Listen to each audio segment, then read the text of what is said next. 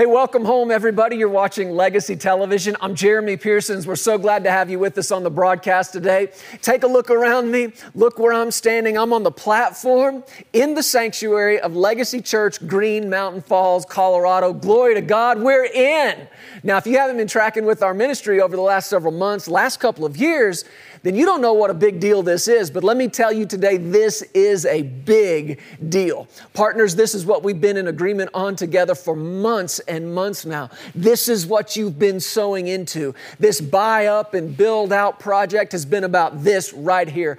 Get these sanctuary doors open. Welcome people from the community around us, Colorado Springs, Green Mountain Falls, Woodland Park, and anybody else who wants to come join us. We are saying this place is open. Now, there's still a lot of work to be done, but the same grace of God that got us this far will carry us all the way through to the finish. So if you've been sowing into this buy up and build out project, we want you to know how thankful we are for you. We receive your seed. We call you blessed in Jesus' name. Now, one of the last reports I gave you, we were about 90% complete in our project. And our project, of course, is a 30,000 square foot facility, believing God for $100 a square foot. And just since that last time I reported, we're up over 95% complete now. We are getting so close to wrapping up this part of the project. So these beginning days are special. If you want to sow into this and continue the work here at Legacy Church, we welcome that. Just listen to the Lord. If He's got an assignment for you in it, do it. If not, that just means He's got an assignment for you with somebody somewhere in the kingdom, and you need to sow into it, because that seed is like an open door of access for God to go to work in your life, your family, and in your finances. And we declare it in Jesus' name. Now, if you want to be a part of this, you can. You can do it by texting your offering. If you're watching inside the United States, just text LTV and any dollar amount to the number 28950. If you'd like to give online, you can do that at pearsonsministries.com. If you're writing a check, make it payable to Pearsons Ministries. Designate on your check where you'd like it to go. If you want it to go to this buy up and build out project, you can do that. We'll make sure it goes there. Then just use the address that you see there on your screen. Now listen, we're going to get back into the Word of God together today. We began on last week's broadcast with a new series, The Rise of Reverence. Our reverence and our honor for God and His Word, His church, His things, it's like an open door in our lives that He can pour His presence through. Manifestations of Jesus pour through the open door of honor, not just in this house, but in your house. So let's get back into the Word together today for part 2 of There Is a God. And I'll be back with you at the end of this broadcast.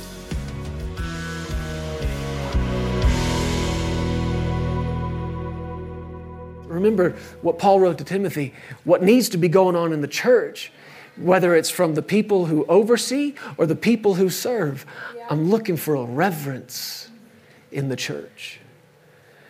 And if I could say, if there was any one thing that I believe is working in opposition to the church right now, it's the pressure to be as casual as you can, to be as quote unquote comfortable as you can.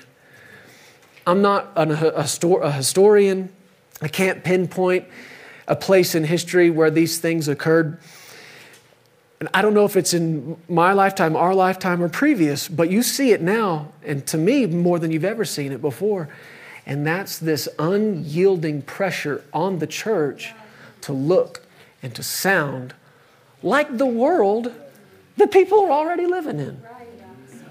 And I don't want to question or belittle the motive, because I believe people are doing it out of a love for people. And, I want you to know the God I know, so let me make it as easy for you as I can. And I'm not, again, trying to judge or criticize anybody's motive in that. But what I am required to do is look to the Word. And whatever was going on in that church is what needs to be going on in this one. And this is what the Lord said to me late last night. And it hit me. I think if you would have asked me this, I would have thought that I already knew it, but you know how the Lord can say something to you and just hit you in a new way? And this is what He said. I'll just read it to you. He said, there's not one thing that the Book of Acts church had that Legacy Church doesn't have. We have access to all of it. Yes. All of it. Amen. There's not one thing Yes. that those people had that we don't. Right.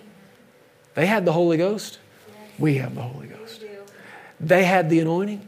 We have the anointing. And as a matter of fact, we, if anything, have more than what they had. Ladies and gentlemen, you got a Bible on your lap. Yes. They didn't have that. You have the holy, written Word of God sitting on your lap. They didn't have one thing we don't have. We have access to all of it. We do. But it seems to me, and I think you would agree, if you've had any experience with this, that there is such pressure on the church right now to, I don't know another word to say it, just to be more casual, just to try to create an environment that everybody is quote unquote comfortable in. And you got to be careful using that word comfortable. I know when Sarah and I 10 years ago stepped out into our own ministry, you've heard me give the testimony before. We were on staff with my parents, my grandparents. We were making more money than we'd ever had before. We'd been promoted and we were being used. And it seemed to me we could have stayed there a long time, except for this thing that kept coming up on the inside of us and the Lord calling us to launch out into the deep. And so we did it. And I kept finding myself as I was talking to people about what we were doing, I kept saying these words over and over. You know, we're just getting out of our comfort zone, just leaving what's comfortable, getting out of what's comfortable. And I must have said it a dozen times or more until finally the Spirit of God spoke up in me and said, you better watch what you call comfortable. Because you're calling a paycheck comfortable. You're calling job security comfortable. Meanwhile, I gave you the comforter. And if you're somewhere other than where He is leading you, that's anything but comfortable. So we got to change what we define as comfortable. And He even said it here. You've got these two things working hand in hand. You've got the fear of the Lord, the worship, the reverence, the awe of who God is and how big and how great and how awesome He is. And right at the same time, you've got the comfort of the Holy Spirit. And it takes these two things working together. Because the people before this, they had the fear thing. Oh man, they had the fear thing. They had that down. I've found a list of scriptures that dealt with this. Let me read some to you. Well, guys, put these on the screen for us. Put that one in Deuteronomy chapter 4 up there for us. Can you find that for me? Deuteronomy chapter 4, verse 9. Look at this. This is the Lord speaking. He said, only take heed to yourself and diligently keep yourself, lest you forget the things your eyes have seen. Go on, keep going. And lest they depart from your heart all the days of your life, and teach them to your children and, keep going, your grandchildren. Look at the next verse. What does he say? Especially concerning the day you stood before the Lord your God in Horeb, when the Lord said to me, gather the people to me, and I will let them hear my words, that they may learn to fear me all the days that they live. All the days that they live on the earth, and that they may teach their children. Teach them what? To fear Him. To fear Him. Go to that next one for me. Chapter 5, verse 29. God said, oh, that they had such a heart in them that they would fear me and always keep all my commandments, that it might be well with them and with their children forever. Can you see this over and over? Yes. About you learning to fear the Lord? It's interesting to me that this has to be learned. Well, if it has to be learned, that means it has to be taught. Right. In other words, it's not automatic. And I think there are a great number of us going to churches all over the world who assume we are living and walking in this great fear and honor and reverence of the Lord. But you got to stop and ask yourself, when was I taught it? Because if I wasn't taught it, then I haven't learned it. Wow. And what God said to his people over and over was not just to them, but he was saying, I want you to fear me, and then I want you to teach your children how to do it. Teach your children. Go on to that next one for me. These are all out of the book of Deuteronomy, chapter 6, verse 1 and 2. Now this is the commandment, and these are the statutes and judgments which the Lord your God has commanded to teach you, that you may observe them in the land which you are crossing over to possess, that you may fear the Lord your God, to keep all his statutes and his commandments which I command you. And you and your son and your grandson, there's that generational thing again. Your kids, over and over. All the days of your life, that your days may be prolonged. What's the key to long life? The fear. Yes. Now there's something in us, especially those of us in this group, this word and faith group, we've been taught so excellently and eloquently on how to resist fear, right? Yeah. And how to not live in any degree of fear. But then how do you reconcile this thing that's not just an Old Testament principle, by the way? This is not just a revelation of an Old Testament God. Didn't we just read in Acts how that these people were walking in the fear of the Lord? This is Old Testament, this is new. But how do we reconcile that? We've been told not to fear, and yet here we are being told over and over, fear him, fear God. Well, the difference, I believe, is that you are not to be afraid of him, but you are to fear him. Yes. And you can tell, even in that, you're like, okay, right, what's the difference? Well, we got to be taught the difference. You can see how small we are in our understanding of what that actually means to fear the Lord. Thank you, Lord. Are you going to help me a little bit today? Some of this is, I've never taught some of these things. Go to that one in chapter 10, Deuteronomy chapter 10. Verse 12 says, and now, Israel, what does the Lord your God require of you but to fear the Lord? This is his requirement. To fear the Lord your God, to walk, go ahead, in all his ways, and to love him, to serve the Lord your God with all your heart and with all your soul, and to keep the commandments of the Lord and his statutes, which I command today for your good. What's his commandment? To fear the Lord. Chapter 14, please, verse 23. Notice this one. He said, and you shall eat before the Lord your God in the place where he chooses to make his name abide, the tithe of your grain and your new wine and your oil, of the firstborn of your herds and your flocks, notice this, that you may learn to fear the Lord your God always. Yes.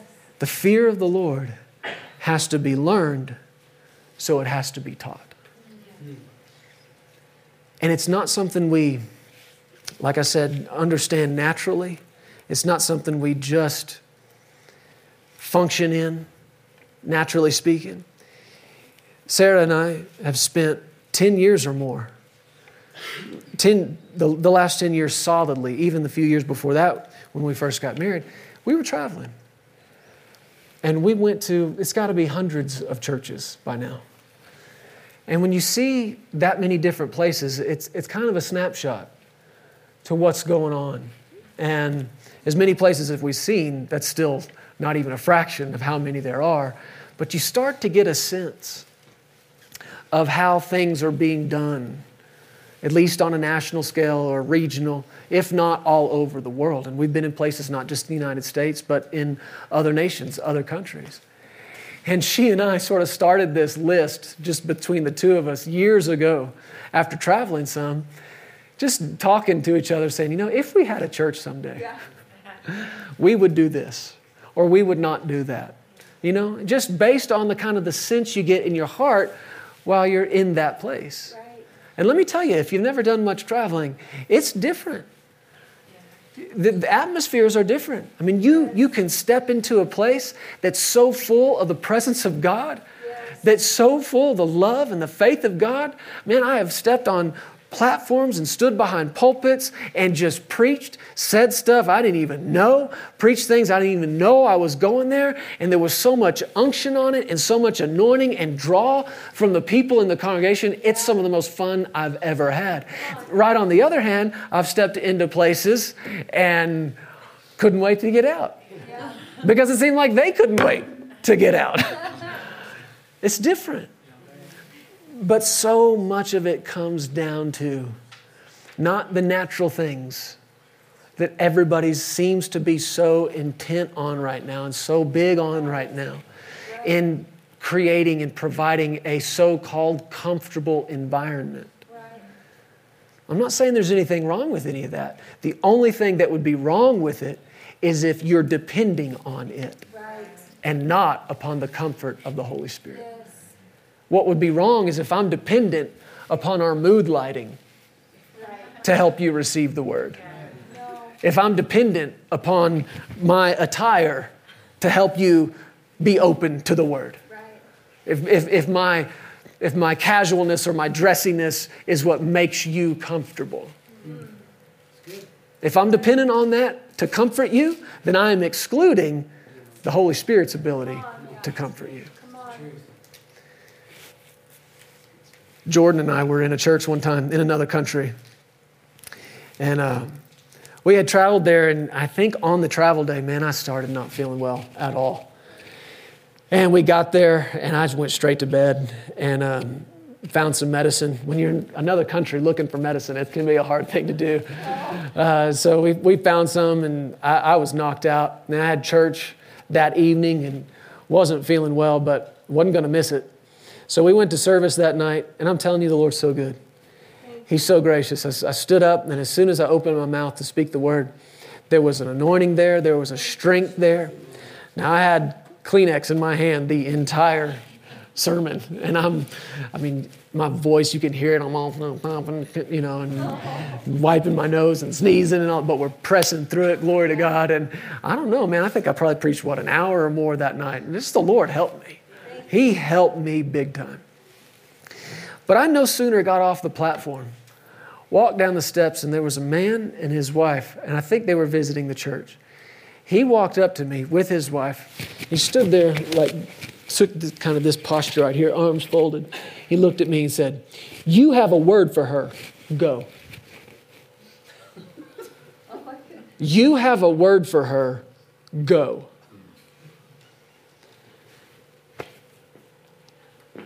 Reverence has to be taught. Respect has to be taught. And I'm not trying to judge somebody because what they don't know, they don't know. But I sort of just laughed out loud. I said, okay. And man, I got nothing. But I'm trapped in this spot. You remember this. And I said, well, okay, can I pray for you? Totally dry. And I walked away thinking, you got a word for her, go?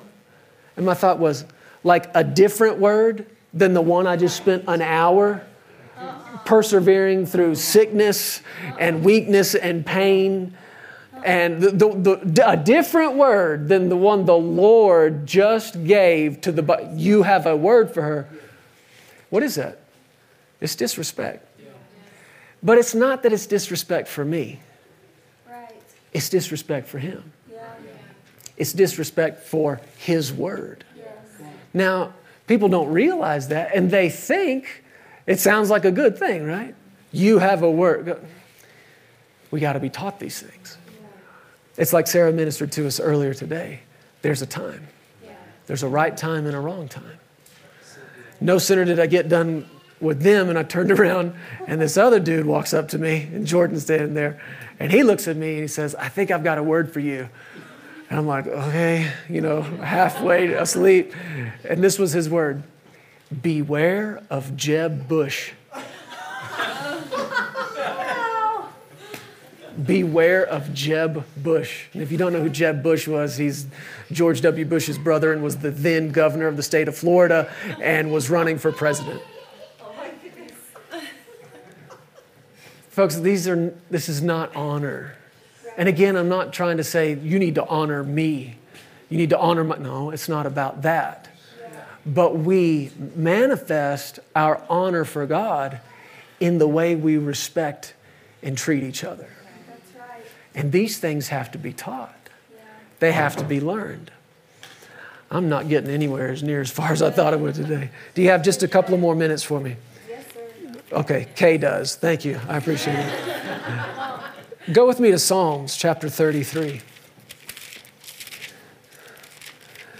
I believe that in some of these things, there may be a difference in our church, in others. And again, please hear me.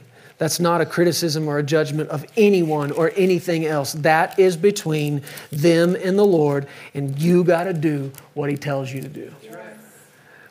But in this, what I'm telling you is there will be a reverence and a respect in this house for God and for His things. And we are not going to strive to see just how casual we can be. We are not going to make it our aim to see just how much like the world we can look and still be called church. We're not going to. And I don't believe that has to exclude us from reaching sinners. Why? Why do you want an environment that makes a sinner comfortable? You want an environment that makes him so uncomfortable? Do you want an environment that just makes his skin crawl? And he says, I got to do something about this. And he either jumps and runs away, or he jumps and runs to the altar. Chris, am I telling the truth? I know by your own testimony, man. I know what you've told me before. I know what others have said before.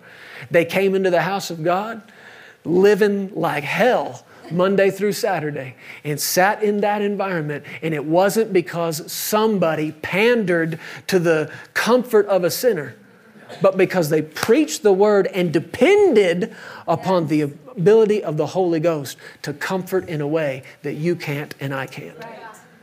And He let that draw them. Psalm 33 in verse 6. The Bible says, by the word of the Lord the heavens were made, and all the host of them by the breath of His mouth. He gathers the waters of the sea together as a heap. He lays up the deep in storehouses. Verse 8, let all the earth fear the Lord. Let all the inhabitants of the world stand in awe of Him. That's what it is to fear the Lord. It's not to be afraid of Him. It's to stand in awe of Him. The fear of the Lord begins in the most simplest place possible. It begins with you believing there is a God. You have to start there. But did you notice what the book of Acts said about that church? It wasn't just that they came to church on Saturday or Sunday and that on that day they had the fear of the Lord. It said they were walking in it. What does walking in it tell you? It tells you, man, this was an all-day kind of thing. They lived with this unceasing, unyielding awareness. There's a God. There's a God. And He keeps showing up. He keeps doing miracles. He keeps showing these signs and these wonders. And He keeps doing things that only a God can do. And this fear came on them. And that's where it comes from. It comes from the revelation, the realization, there's a God. And I'm done arguing with Him about it. I'm done arguing whether or not there is one. I look into creation and I see evidence of His awe and His wonder. And I look to His Word, and His Word said that by His Word He created the heavens. And by the breath of His mouth these worlds came to be. I believe it and I stand in awe. I stand in awe. There's a God.